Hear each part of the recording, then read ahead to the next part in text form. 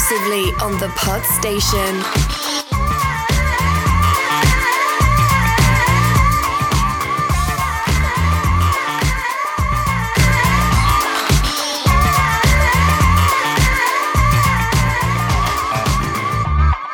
Welcome, listeners, to another episode of Disco Fever, Season 3 of Star Trek Discovery, Episode 5, Die Trying. And once again, the two marks are delivering an irreverent review, providing you lively debate, conversation, and social commentary. Has Discovery worked out they can use transporters rather than shuttles to visit planets? Has Carl Fredrickson from Pixar's Up joined Section 31? Has Narn barged her way and pop-a-dommed onto the Sesame Seed vault ship? Has Burnham decided conversation is overrated and phased everyone? All this and much more will be unpacked in this week's episode. Let me introduce my friend and co-host, Mr. Mark Pollard. Hi, mate. Hello. I'm sat down today, hopefully to keep my blood pressure a little lower when we talk through these things. I feel my stress levels are unnecessarily rising too high when we do these shows for no good reason. The past few have been a little bit taut with trauma and unhappiness. Well, the good news is, bar a couple of minor queries, I feel largely positive about this episode. Although it's ironic because the vibes I'm getting from the sphere of the interweb are that people weren't as keen on this, which is strange because these are the kind of episodes I quite like, as opposed to the ones like last week, which I'm less as keen on, which is ironic really, because it seems that the rest of the world's the other way around, which explains a lot about my life, perhaps why that might be the case. I like this one slightly better than last week's, if I'm honest. In fact, I learned two things this week. To read and write. Firstly, sperm isn't good for your face,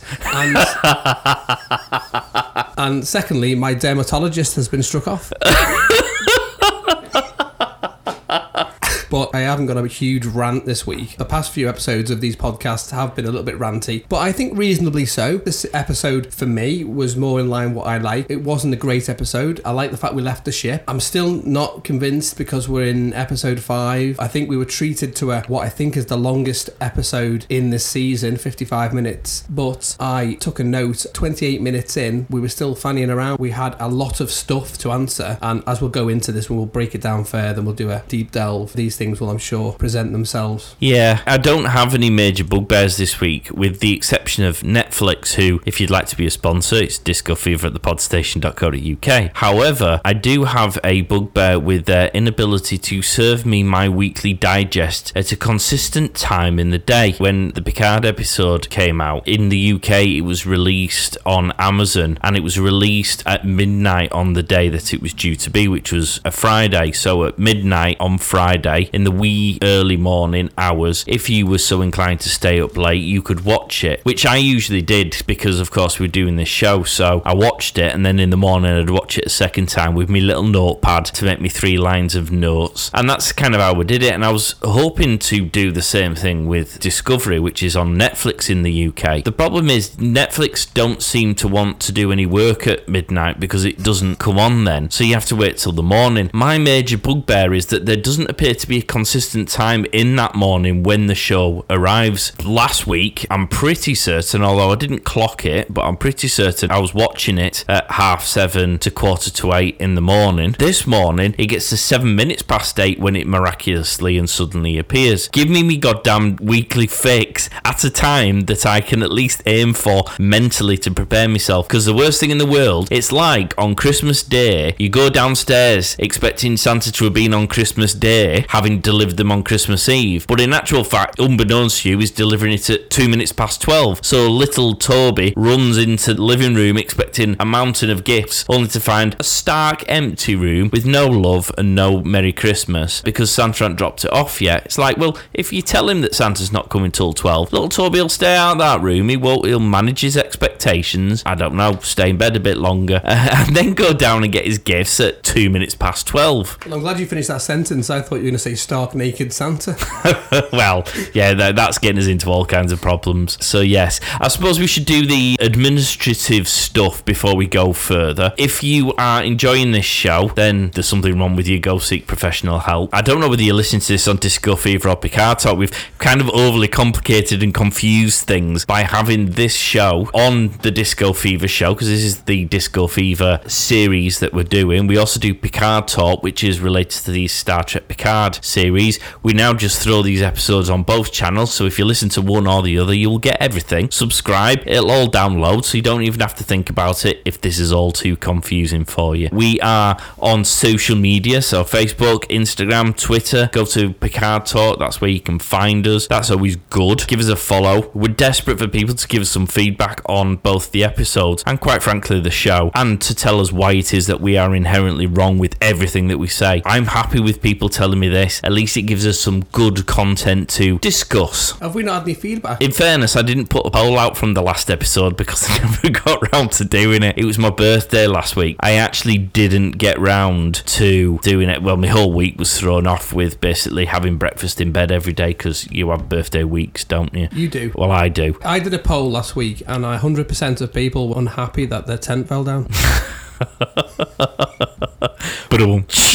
He's here all week, guys. So yeah, I didn't actually do one last week, which is probably why we have no comments. But there is one up now. It's right there. If you go to Twitter, you go to our profile page, you'll find that poll. Tell us what you thought of the show. We will read out your comments on the show. If you want to be vile and inappropriate, then provided it's not something that's going to get us into legal trouble, we'll read it out because we are that dumb. If you just want to say how lovely things are, that's cool also, because we'll just give you a shout out. If you want to be a sponsor of the show, whether it be Netflix, DHL, Specsavers, all the classics, anyone, Costa Coffee, because Mark likes a nice brew every now and again, then it's discofever@thepodstation.co.uk. If anyone else wants to send us an email, quite frankly, you haven't got enough better things to do, but we're happy to receive them as well. If Karen wants to send us an email, she can. We love the Karens. Hopefully people will start to get into it and start sending them some comments. Abusers, people.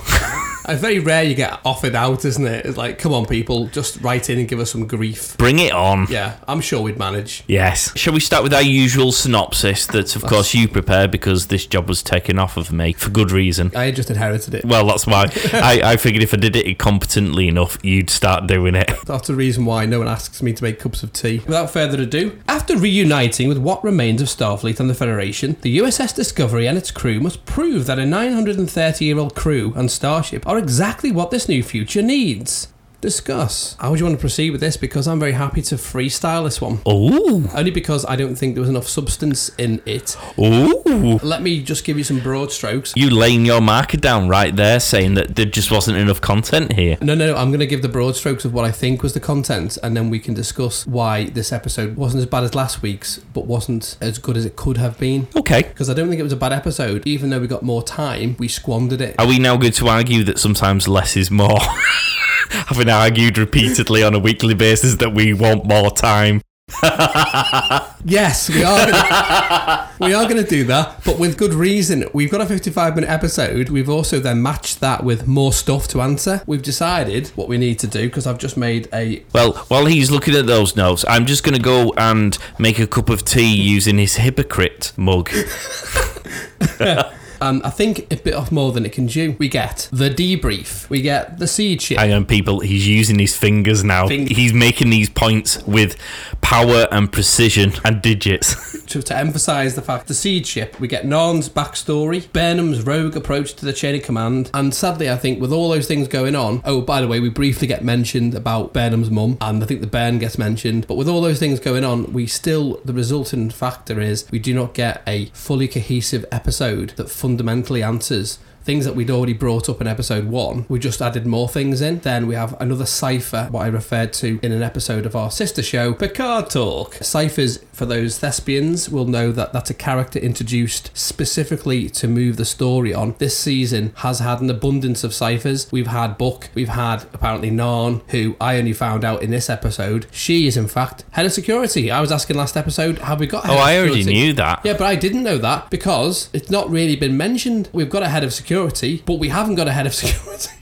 I was going to freestyle it if you were happy with that. I'm easy going. Going back to our Twitter poll, I was going to, because I'm interested to see where you fit into this, because that's interesting. I'll tell you my thoughts in a second. In the Twitter poll, I've given 3 options for how people felt about this episode. I tend to mix them up each episode just to give people a variance. The first one is like a confused emoji look, and I've described it as like the version 3188 EMH. So a little bit weird, a little bit irritating and you don't quite get it. I've gone for a smiley face, cool dysfunctionality, obviously riffing on the whole suggestion that the crew are really well-oiled machines that work well together, even if it's somewhat dysfunctional. And then I've gone for scratchy chin, conspiracy theory street, because of course, for me, it seems this episode has creaked ever so slightly open the door to the theories that ultimately will lead us into the main thread of this season, because I like this episode. I really enjoy it. It's more my Star Trek episode. There's more action, there's more interest. I don't mind the soft gooey story bit, provided it's in and amongst something a bit more exciting, a bit more interesting. There was lots of good humour. I did think it moved the story on a tad, but again, bearing in mind we're on episode 5, it doesn't feel they're in any great rush to actually get us to the big bad, which now seems to be one of those radio advertisement tunes that you get stuck in your head that you cannot shift for love nor money. Now the whole universe is suffering from that apparently, and that might be the reason for something untoward. The burn, obviously, now I assume the burn is going to be linked to this song theory thing, because it has to be, otherwise who gives a shit about the burn and why it happened, really? Because it's kind of like, it's happened, it's done what it's done, what's the point in worrying about it? Move on. That's kind of how it feels. And then obviously there's other little side stories like Section 31. Are they going to creep into the season? First of all, EMHs are still dicks. Well, I thought they said they'd evolved it, but that one was less evolved than Dr. Zimmerman on the Voyager. Yeah, I just thought, arsehole, if that's what it is in the 32nd century, let's have Dr. Zimmerman. Obviously, Robert Picardo played him, did a really good job. And they did the kind of the Doctor Who thing, didn't they, where he didn't really have a name. And I thought that was quite a nice touch, where that was his quest for the series, wasn't it, to try and think of a name. And it's like, well, actually now the Doctor is what we know you as. One of the good things about it, actually, jumping around, I suppose, was the interaction with Giorgio, which I'll come on to later. But I just felt EMHs, although we're in the future, have gone back in their development. Got less personal skills than they had when they were first introduced. Well, should we start with the intro to this episode? How did you feel about the intro? Because the intro is, of course, we have the coordinates to where Starfleet's main base is now located. End of the last episode, Burnham received or was shown these coordinates by the Trill woman. Yeah, and she had a look on her face. It was a look of, oh, we've got to go to Vulcan. Oh shit, we've got to go to Klingon world. I should know the name of it, given to do a Star Trek show, but Kronos. Yeah, Kronos. Yeah. Thank you. I don't expect you to edit that out and save my blushes.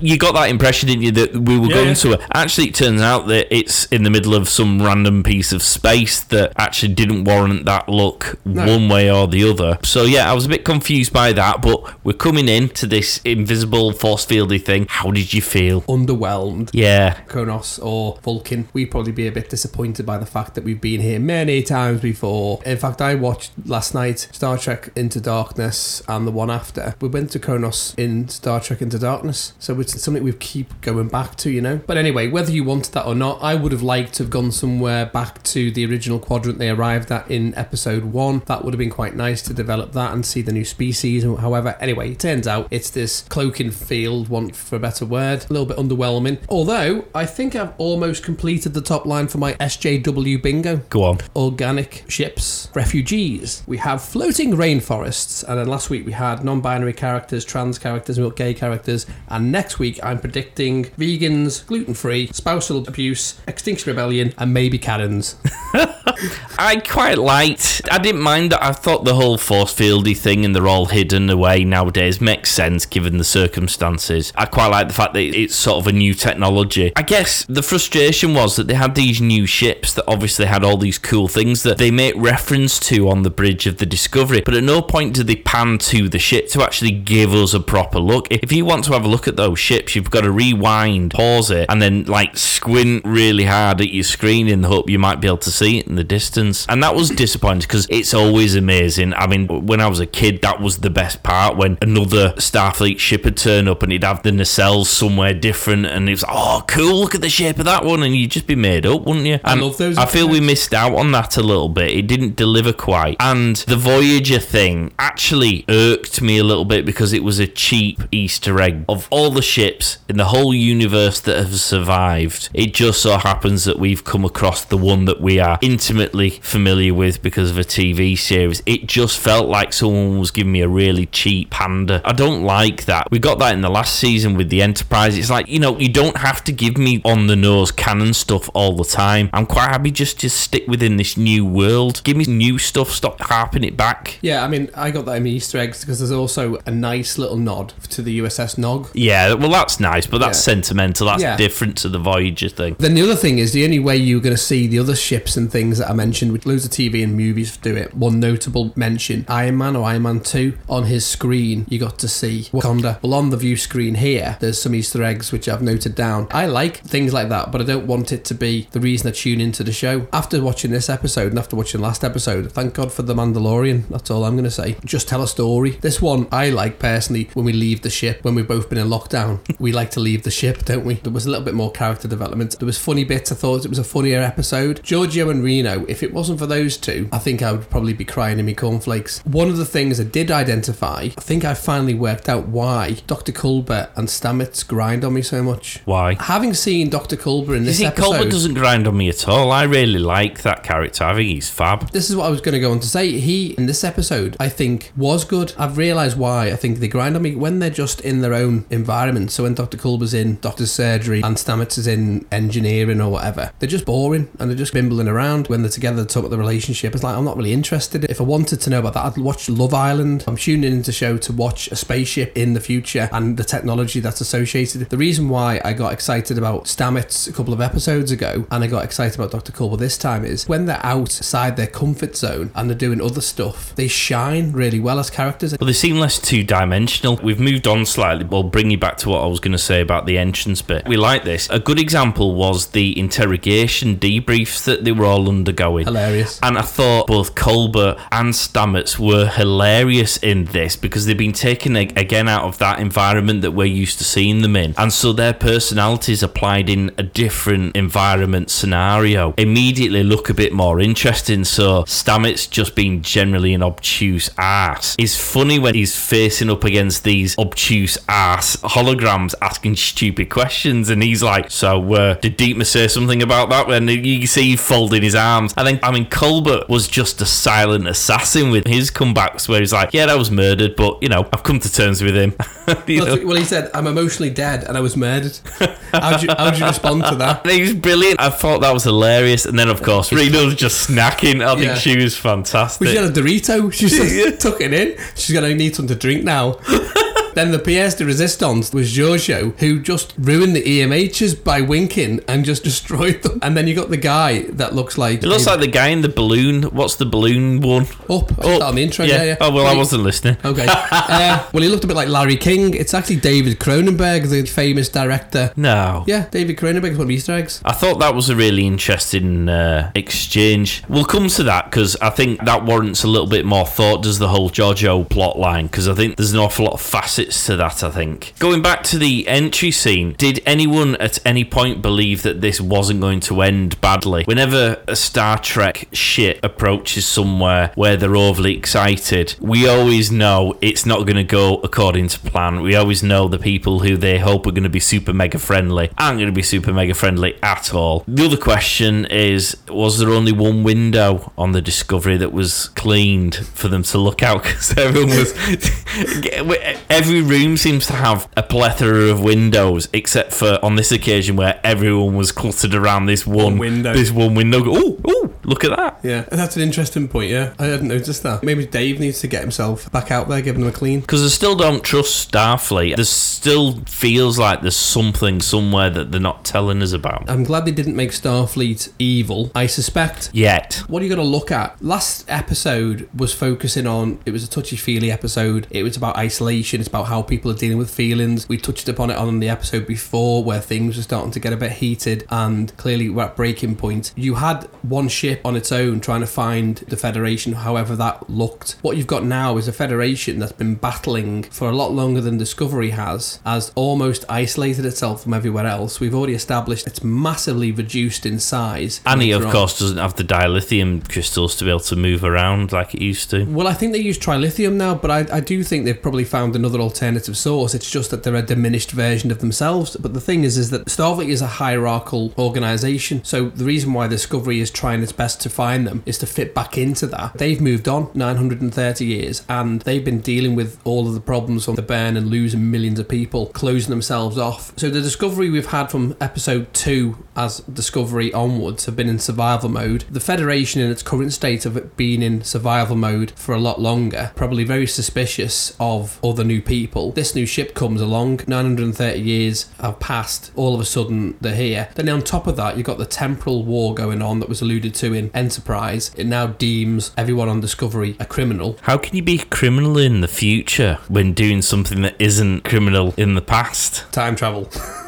It's a horror. Do you know what? Keep your time let's machines. not open that Pandora's box. It is an oxymoron in itself that you've committed a crime that wasn't a crime, but you only find out it's a crime after you've arrived where you were, only to find the thing that wasn't a crime is now a crime. Yeah, your head will explode. Due to time travel, they're now criminals, and Federation is extremely suspect and are in survival mode. And I don't think, based on the fact that they've had to hide behind this cloak and shield, that they would sustain or even survive a coordinated attack if their enemies that are also seem to be unifying all the different syndicates were to attack them. They wouldn't last. I mean, okay, you've got the Voyager J, which doesn't seem to, in 12 iterations, have changed shape at all. At least with the Enterprise, it did change its design somewhere, and we did get as far as the Enterprise J, at least in concept art that I'm aware of. It was a bit cheesy to use the same Voyager design, which is Intrepid class, in case you're wondering. 12 iterations have gone on, and it's still the same design. It's like you're buying a car 12 years, and it's the same bleeding model. It's like, well, technically, if you own a Porsche, you probably do. That hadn't changed. Or a Yugo. Yeah.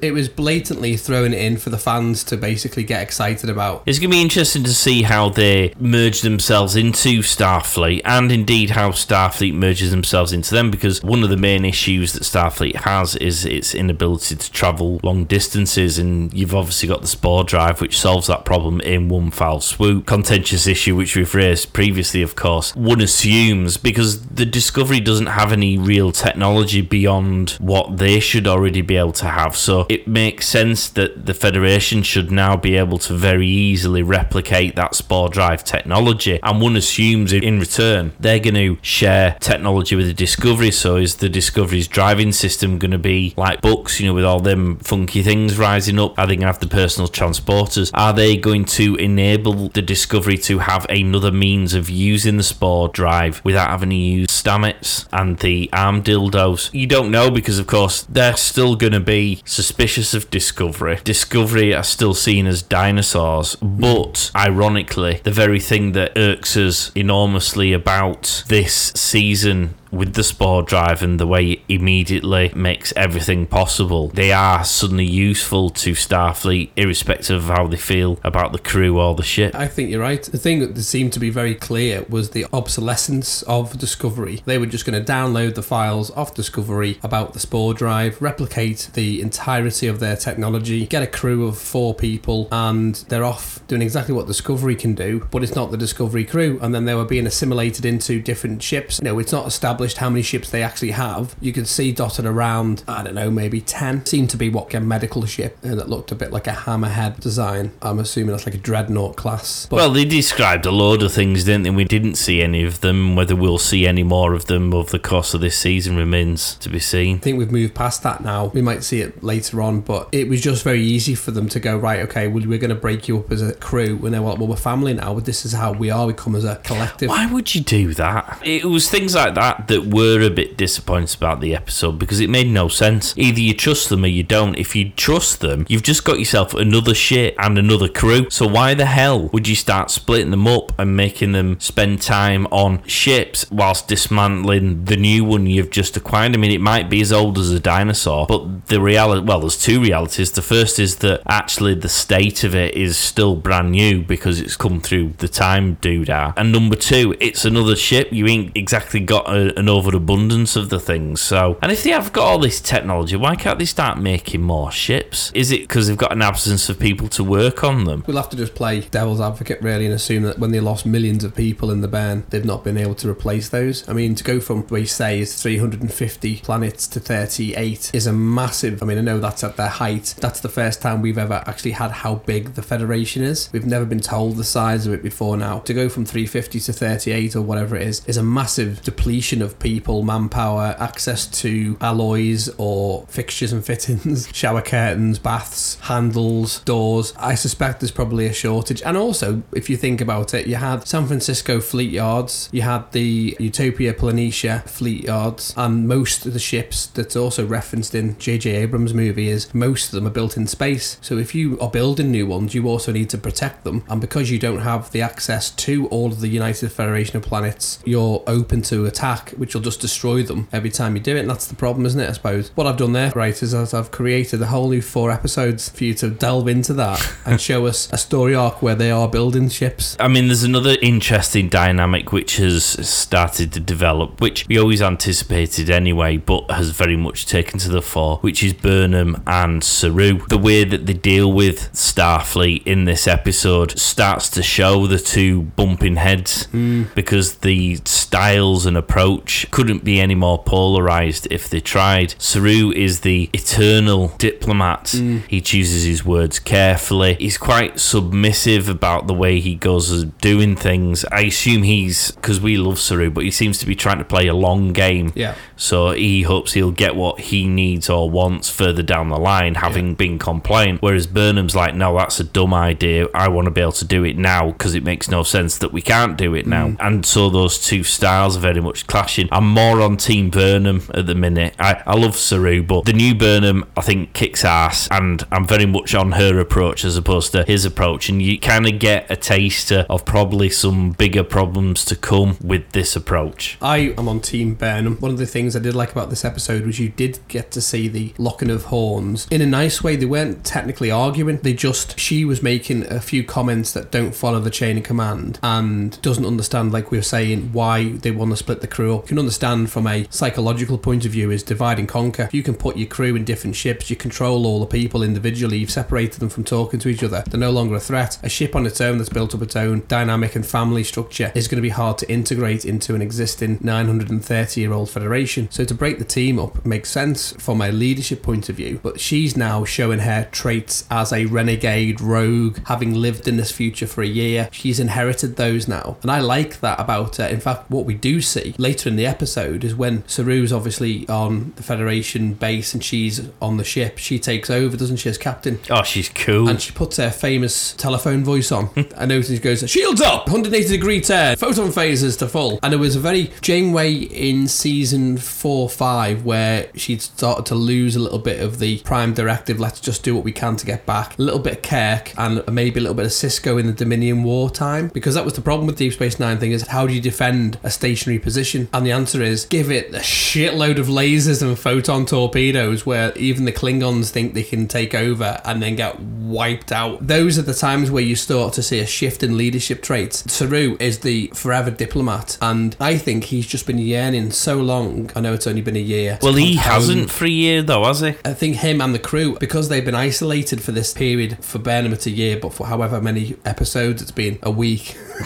He just finds this place and goes, we're home. And I was thinking, it's not really home though, is it? Because it doesn't seem like the home I would be happy with. Well, aside from the fact nobody said hello when you arrived, they've all been pretty rude so far. It doesn't feel like home. If that really is what happens in your home, I'd be finding a new home personally. No welcome matters then. No. So I was thinking, well, it's not really home, it's a stopping point. But I really did like the clear difference between the two styles. And I think by probably the latter part of the season, something's going to happen between those two, whether it's a falling out or whatever. I don't know, we'll have to see. Yeah. But that was one of the things I did like about this, was just beginning to see what potentially could end up being a divide. I think you might be onto something there. I think they're going to come to blows at some point. Burnham is so comfortable in the captain's chair doing the captain's thing, so she's not shy about coming forward. She also has an extra year in this universe where she will have heard things and learnt things that Saru won't do, and one of those appears to be the burn. I think she already suspects something about the burn that's got to do with Starfleet. I think she probably has heard or come across information which implies that the burn was entirely Starfleet's fault in some way, and that's why when she quizzed him at the end and he didn't give quite the answer or didn't give a clear answer of any description, she's not going to let that go. Whereas Saru, who doesn't have that 12 months worth of invested interest in the topic at the minute, sees her as being belligerent towards the higher ranking officers, where in actual fact Burnham's like, we need to answer this question because presumably it will have an impact on where you go forward. Well, presumably you need to know what caused it, who caused it, because if it's an enemy and you don't prepare for them a second time, you build it back up again, they just come in and do the same thing again. Yeah, I mean, she almost did a thing like Kirk and suggested stealing a ship Yeah. at one point, which is another indication that she's on that rogue path. And the other thing I was on board for that, by the way. Oh yeah, I love all that classic Kirk all the way. I'm happy with that. The thing that I did come up with is, in addition to my original theory of what the Bairn is being linked to Control and the Borg and all that, is cast your way back to the motion picture of the original series, where the satellite V'Ger, which was basically dusted out because it had rusted and it was Voyager, the additional theory is Bairn could be Burnham. I know, it's deep. What? It's called the Bairn, but what if in 930 years the word Burnham has rusted off and the cause of this is Burnham? It's rusted the ham pit. Oh yeah, have that for free. Dear me. I'm sorry, people. That's what they did in the original one. There's like, they were thinking it's the Borg, like a proto-Borg, but it's not, too soon. That's what I thought was the latest theory, that possibly in the future something's happened and it's Burnham's caused all this. I mean, for me, one of the things that didn't work as well was the adding in of a mission so that they could prove their worth. I understand why they wanted to put something in that tried to justify their existence. I didn't think it was necessarily a storyline that was necessary. I think it overcomplicated this episode. I thought they had enough storyline and enough going on by just keeping it very star-based centric, whether it be more interrogations and debriefs, whether it be Discovery finding more information out to try and justify a state. When I say it wasn't necessary, that doesn't mean to say I didn't enjoy it. I thought Burnham taking the ship away and making the Observer security team feel sick, and just generally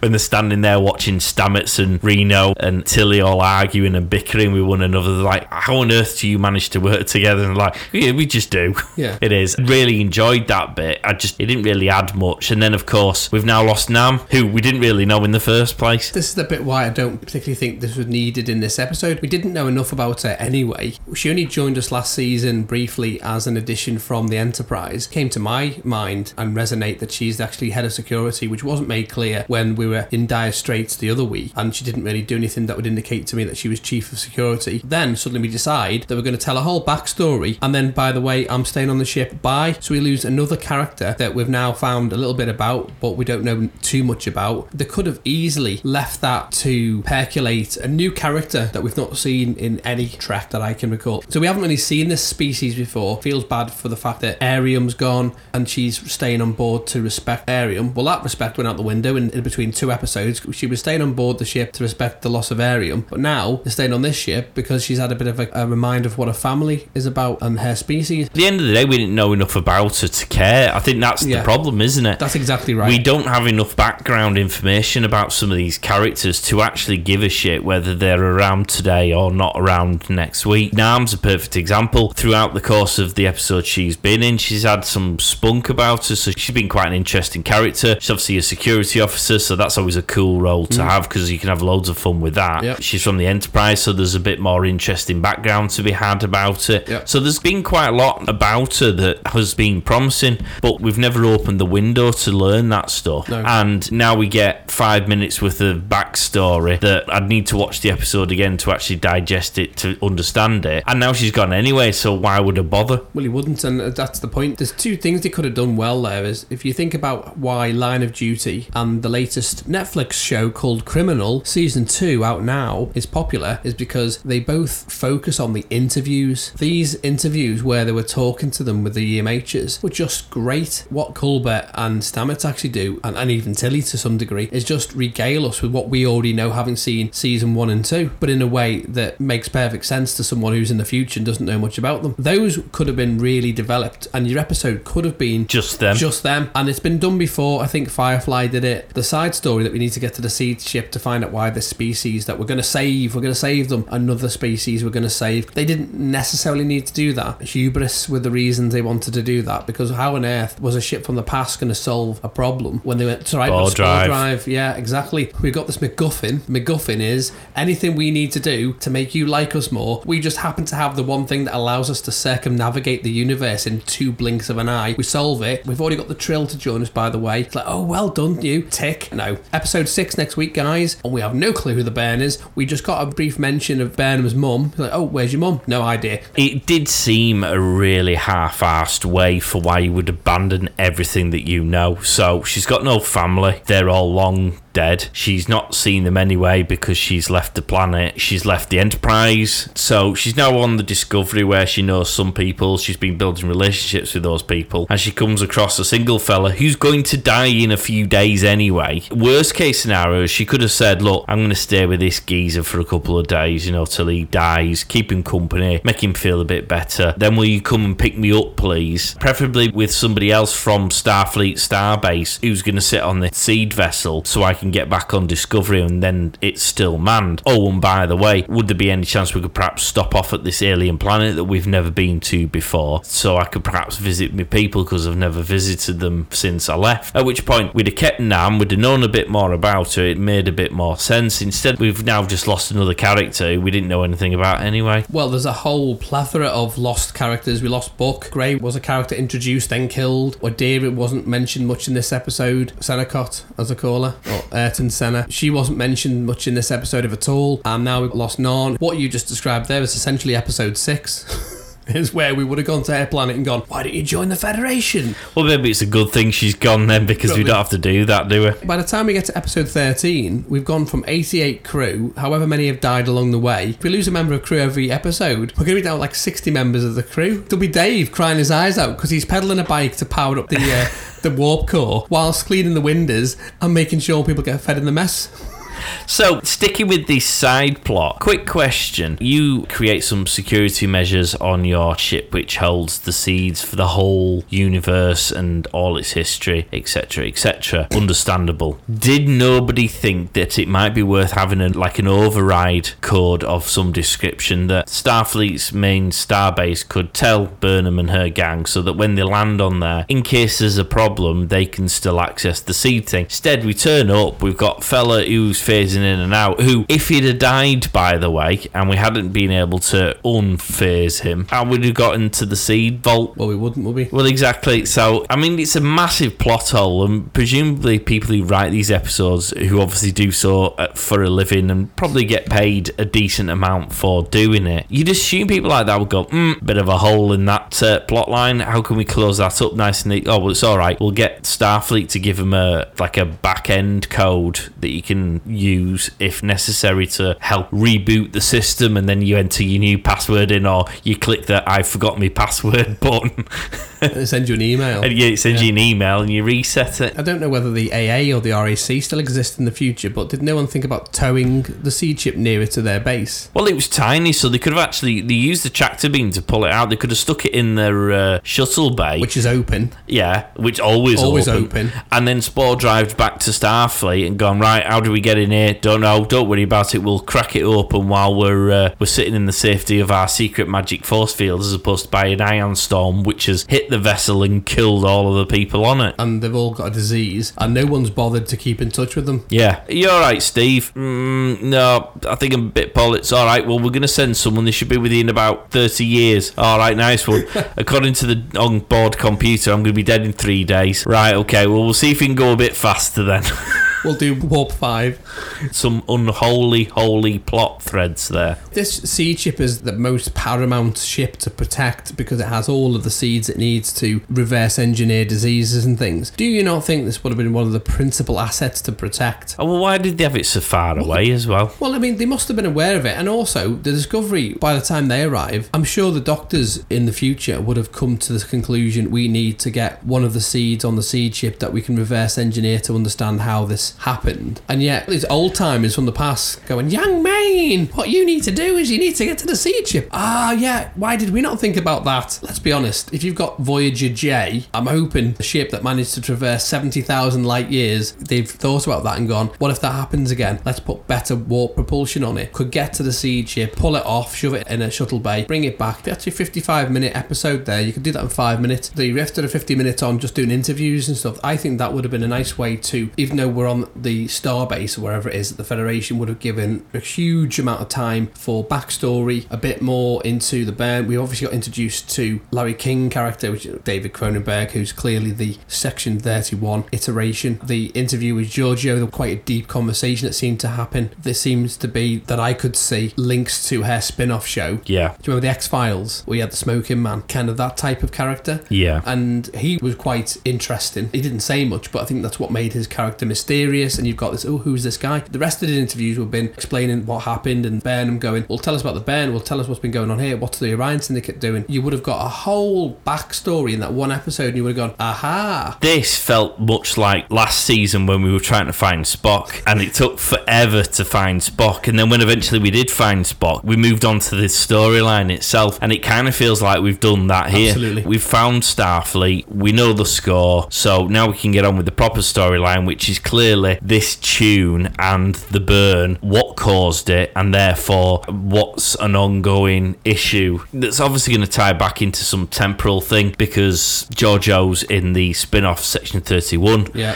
Obviously she's in the wrong timeline at the minute, and she said in previous episodes that she quite likes jumping from timeline to timeline. They've obviously mentioned that Terran Universe, there's no crossed over for 500 years, and that they're getting further and further away, obviously because the universe is expanding. They've crushed the Empire. She's no longer being there to kind of keep authority, and the crossovers became less, so there's been no crossovers, which was interesting. Yeah, they've obviously laid a lot of storyline around Giorgio. Yeah.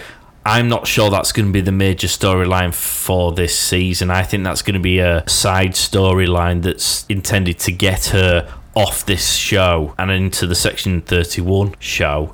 I think the Byrne and this weird music theme tune thing that's going on is obviously going to play a part, and I think the rebuilding of the Starfleet, or going back in time and undoing the Byrne. Yeah, there's two things. The main story is, unless I've missed something, is them getting back home. Well, they can't do that, can they? Well, they can't at the moment, unless they've just given up on that. If I was trying to think of a way, because they mention about the Angel suit, don't they? Yeah. And they said, well, it was set to detonate. So it's like, well, there's no way to get home that we know of. But we do know there's ways to get back in time. There's loads of, there's millions of ways of going back in time in Star Trek. Every different show has a different way of going back in time. We've ended up, I think, in Voyager, or at least the original series, gone back in time by accident. Something happens in the engineering room, and next minute you're in the 1940s. So we're now fanning around with other things. So the Orion Syndicate is a thing. Are they going to be the big bad? Now, I suppose the predictions I would have, we lose Giorgio, the spin-off show is going to happen close to that ending, that we'll have to get back to our normal timeline. Do we though? Good point. No, we don't, if we want to tell good stories with new species, but we're not though, are we? I think the Discovery lot are going to want to stay to help rebuild the Federation. If we go with the short treks, and I think it's Calypso, it's already written out of the history books anyway. Yeah, but we already know that season 4's on the board, so they've obviously got another season of doing stuff in Discovery before they leave it. That would fit into your thought about it being in the future. At a certain point in time, it was just abandoned. We haven't reached that point yet. We're kind of a bit further to that point, but I think in the future of where it's just been abandoned, having got some excellent news for season 4, Star Trek Discovery have just invested in the same technology as Mandalorian. Hope they improve their quality of stuff. Well,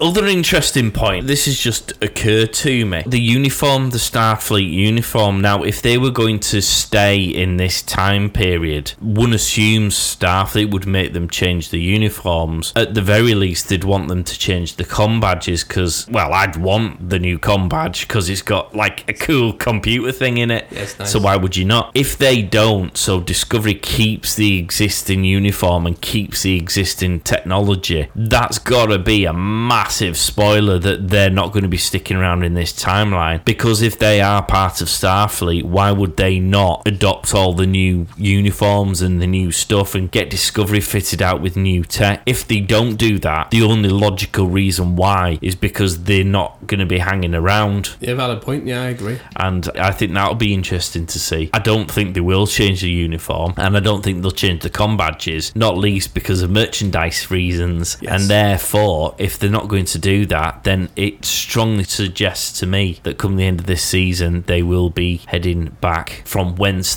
they came. Agreed. I think that would be the obvious choice based on the fact that although in the opening credits you see the new comm badges, they haven't adopted them. And if they did do that, your show then becomes Star Trek Starfleet. And do we think this is going to then spark off a temporal war, which might then give the basis of a plot line for the Section 31 series, where they're predominantly charged with the responsibility of nipping it in the bud, and their responsibilities might be constantly jumping them backwards and forwards in the timeline, a bit like Quantum Leap, really. Which ironically included the captain from Enterprise. Yeah. Nice little link Thank there. you, bringing it all back in. See, that would tie into all of the things I've suggested as theories, which is that the Bairn's connected to Control, which is connected to the Borg, which is connected to Section 31. And it wouldn't be unreasonable, having just seen Star Trek Into Darkness with the introduction into the J.J. Abrams universe, that Section 31 works outside of the law. Why wouldn't they be time travelling around for their own gain to get weapons? It's the whole point in the film why the Admiral brings back Khan, is so he can tap into his intellect to build weapons that the Federation isn't even aware they can build. So why wouldn't Section 31 delve into time travel to think, if we go into the future and get even better weapons, we can control people in the past or our past? It makes perfect sense, but by doing that, maybe what they've done is they've bumped into Control, or they've awoken a Leviathan. They've gone into the future, they've awoken Proto-Borg, and the Borg has gone, aha, let's follow them back through time. We end up seeing it in Picard, we end up seeing it in Discovery, and then Discovery's gone, we need to stop this from happening, and end up in the future, and Section 31 has created all of this, and the Bairn is a byproduct of Section 31 and Control, or it's Burnham. But with the ham hidden. Yeah, with the ham hidden. And we've all hidden the ham. Usually in my stomach. Yeah. Well, we know there's a shady side of Section 31. You know, we saw it first of all in Deep Space Nine. We hadn't even come across Section 31 in its entirety. It was alluded to in Deep Space Nine. Do we think, is Burnham getting a spin-off? Because they're doing a lot of Star Trek stuff, aren't they? I don't think Burnham will. I think this is Burnham's show, isn't it? Right. She's not going to get another one. So she isn't going to leave then? We don't think she's going to stay behind and end up in another ship with Buck? But it doesn't then bode well for Saru, does it? Bearing in mind we change the captain every season. Well, that's true, yeah. If that's the case, then we know for a fact that two things will happen. Is they'll get back to their normal timeline, and Burnham will be coming with them. She's not going to stay in the future. And Saru's going to get eaten by Jojo. Just keep blinking at him. She's going to blink and he'll just dissolve. Shall we go through the Easter eggs before we round up our feelings on this episode? Warning!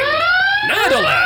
This week we covered a couple of them. Federation and Starfleet headquarters, we get to see them again, but we now realise that in the old days they were separate entities. They're now almost combined, Starfleet being the government. Because Starfleet predates the Federation, Starfleet was an exploratory organisation, began with Archer in Enterprise. Oh, whoa, class. Whoa! Oh, whoa there, cheeky. She refers to the new Constitution class. Now I can only assume she's meaning the old style. Now around the time she was growing up, she would have seen probably one of 12 that were in operation during her lifetime. Well, they make reference to Voyager, but they won't have known about Voyager existing because it was before their time, wasn't it? Voyager was the first of its kind. Voyager comes way after Discovery's initial time period. When they go, oh, look, it's the J version of Voyager, they're going, well, you didn't see the first version of Voyager. In fact, this is the first Voyager you lot have ever seen. But you know what you've forgotten? What? You've forgotten the other massive MacGuffin. Go on. The Porn Sphere data. See, yes. So if in doubt, right? If but the Porn Sphere hasn't got future knowledge, it's only got past knowledge. To all knowledge? Well, it hasn't got all knowledge. How can the Sphere know about what's going to happen in the future? Well, not in the future. It's got future information, hasn't it? No. Well, how did they know about the other stuff last week? What stuff? If you've forgotten. Yeah. Just on the Sphere. See Sphere for more details. He didn't know about the Trill, and he went, no, the Trill, if you remember, on the Sphere data, they don't know the Trill. Yeah, but, well, no, that's not true, because the Trill will have existed at the point that the Sphere blew up and downloaded its porn onto the Discovery. But they didn't know if it's come across the Trill, it will know about the Trill and about its tendencies for letting squids crawl up the bum. It will have known that, and therefore Discovery will have been able to access the database to know that there's a species called the Trill and that this is what normally happens, because the Sphere would have had all that data. But it won't have known about Jadzia Dax, because Jadzia Dax doesn't exist. To answer this properly then, what date was the sphere from? Well, it wasn't. It was 100,000 years old, so it has 100,000 years of data. From the point that the Discovery met it, it was 100,000 years old, From before meaning that. all the information it's got is from going back. But because it's obviously travelled the length and breadth of the universe, it will have acquired data that otherwise wouldn't have been known to Starfleet. Well, if that's true then, writers, a bit lazy then, because they shouldn't know about the Voyager, should they? They shouldn't know about the Voyager J. They wouldn't have been aware of any iterations of the Voyager. Well, they probably wouldn't have even known about the whole A, B, C, D, E job. They probably would. You think? What is it? Well, yeah, because this is 10 years before Kirk. Well, would they? Because the Enterprise wasn't called the Enterprise A, was it, when Pike turns up? And yet this wasn't the first Enterprise ship, because going back, it's Captain Archer was the first but one. that was an NX one. It was a test vessel. Right. So it wasn't a commissioned ship. That's a true story. Write in, people. Let us know. Well, technically, it this, wasn't. This is a good thing to start abusing us over. The first thing is, if it's 100,000 years old, the Sphere then wouldn't know, in which case, go back to what you were saying before, it's a writer error. The crew of Discovery shouldn't know about. They might argue they didn't. They were just reading the top of the ship going, oh, look, there's the J. It's obviously the umpteenth version. Whatever before. Yeah. So that's where they probably got that from, but they wouldn't know it per se. The Constitution class has relevance because they would be aware of that type of ship. When Owo was growing up, they existed. Constitution classes. Whoa. And Constellation class. And I'm trying to think whether the Enterprise's Constitution class, I think it is. I can't remember. They would have seen Constitution class because that's Avery's, Pike's, Kirk's ship. I'm glad we got that sorted. Crack on. I know, yes. We've already mentioned this. We get the Voyager and the Nog is mentioned, which is a kind of a nice little homage to the guy who died. God Aaron rest his soul. Eisenberg played the Ferengi in Deep Space Nine. Very well as well. The other thing you mentioned was Starfleet. What we didn't talk about is they have gone back to the next generation colours for command. Yes, I did notice that actually. Kaminar apparently joins the Federation. Yes, which Saru was overly excited about. We have a mini Federation. It's the first time we hear the size of the Federation has gone down from 350 at its peak to 38 due to communication problems. So there could be more planets out there, but due to broadband being on dial-up now, unfortunately they're not accessible. It's not the size, it's what you do with it. That's what I've heard.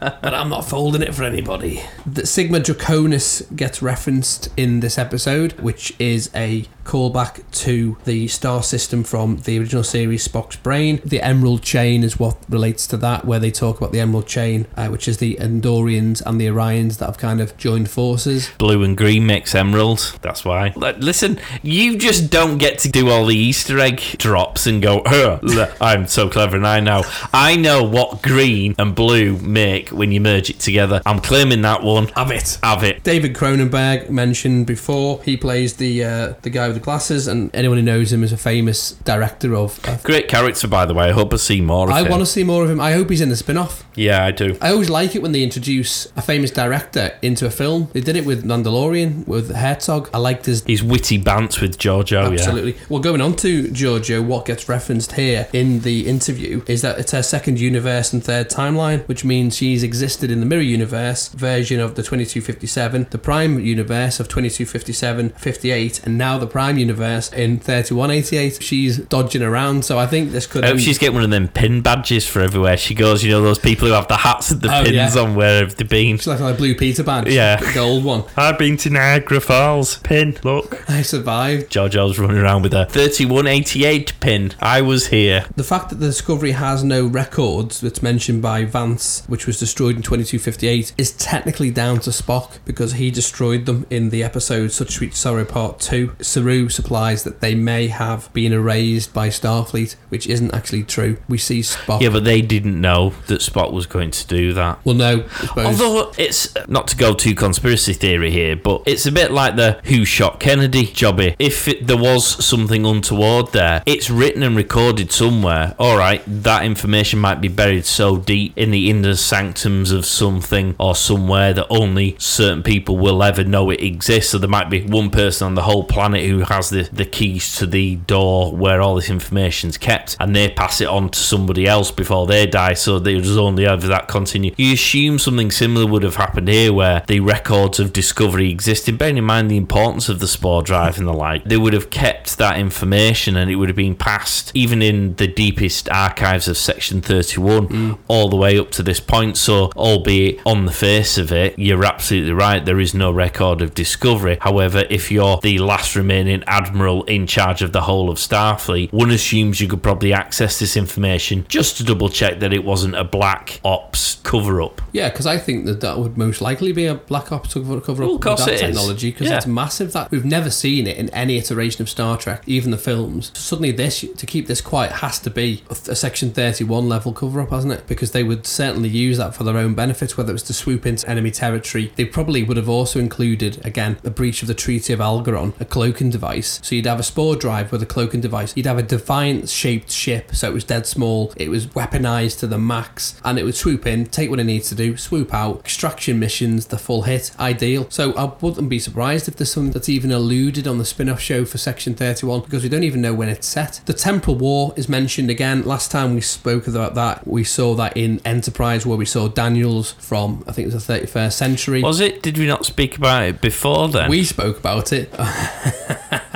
You see what I did there, people? We've not really seen it or had much more from it since Daniels was talking to Archer about the importance of how they set their stall out with Federation. It loses me a bit, does the whole temporal thing, because it's so vast as a concept, and the whole idea of it affecting everything all the time, everywhere. It's a bit like the Marvel film ideas, where when the battle's on Earth, we can wrap our little minds around it, but as soon as it becomes a mass universe thing, like DC tried off the bat, you kind of go, yeah, I can't really get my head around that. I don't really understand what it is you're saying or doing or where it's coming from, and so you sort of switch off and you don't enjoy it as much. Trying to work out how things could possibly happen based on remembering what happened in a previous episode, or in fact show. Now find out that it's a crime and that there's the temporal accords in place to stop things like that happening. First Contact Day.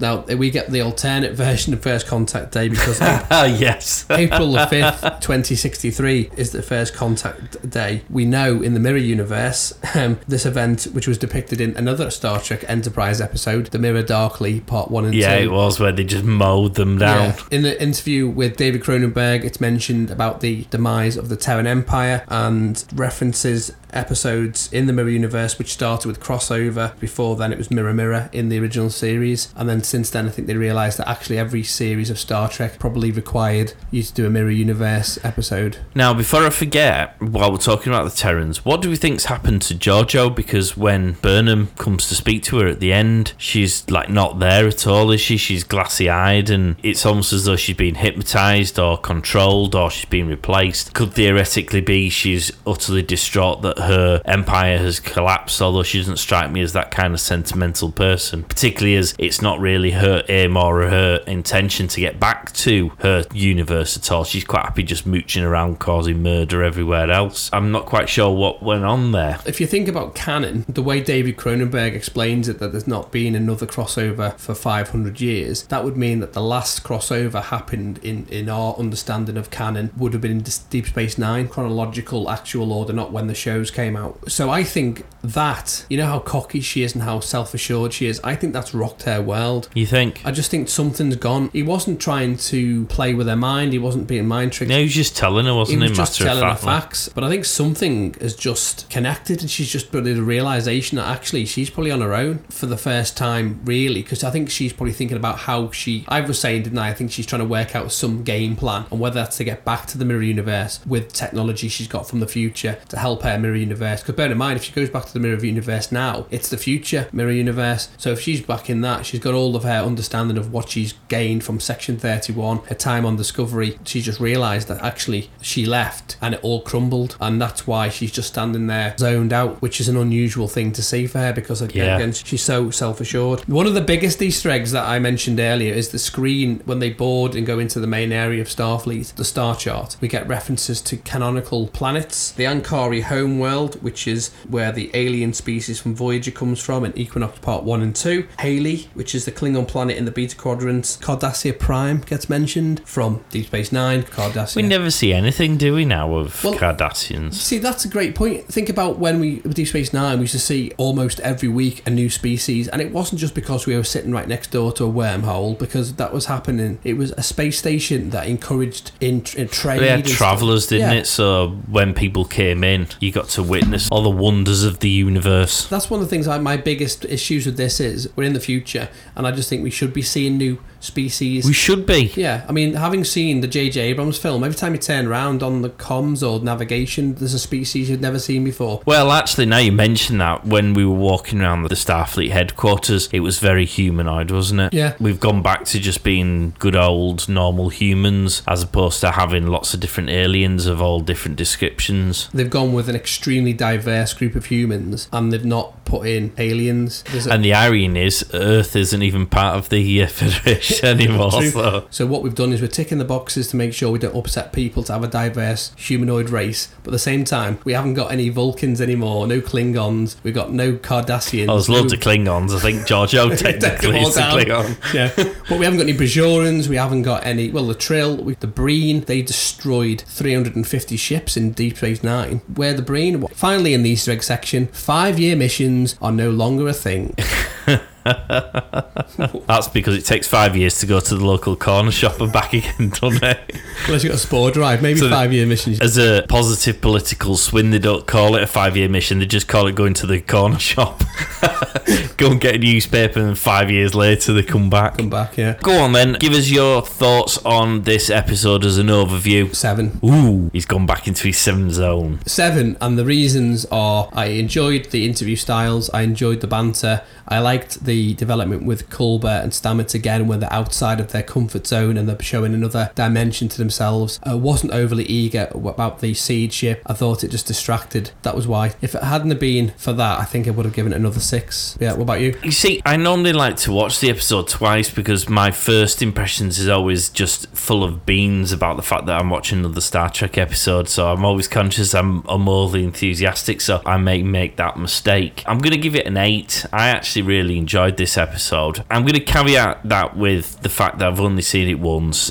I really enjoyed it. There are some flaws. It's not perfect by any stretch, but I enjoyed it. I thought it was more humorous. We went back to the humorous element, which is great. There was lots of action, which is great. There is new tech and new sort of environments. We're not just looking at the same sets on the Discovery, which is great. We've moved the storyline along and we've opened up some Pandora's boxes for other stuff, which is great. So as an overall episode, I thoroughly enjoyed it. I feel it was slightly back to good form again, and now we can crack on with the big storyline. We hope. Yes, we hope. Hopefully you've enjoyed that show, guys. As we said at the outset, if you didn't, let us know. If you did, let us know. If we've got something wrong, let us know. If you feel that you can add some input, let us know. Visit our Twitter profile, vote on the poll, let us know your thoughts on the episode, and subscribe, give us a review. Happy days, all good. Thanks for listening. Yeah, thanks for listening, guys, and we'll catch you next week. Away team out.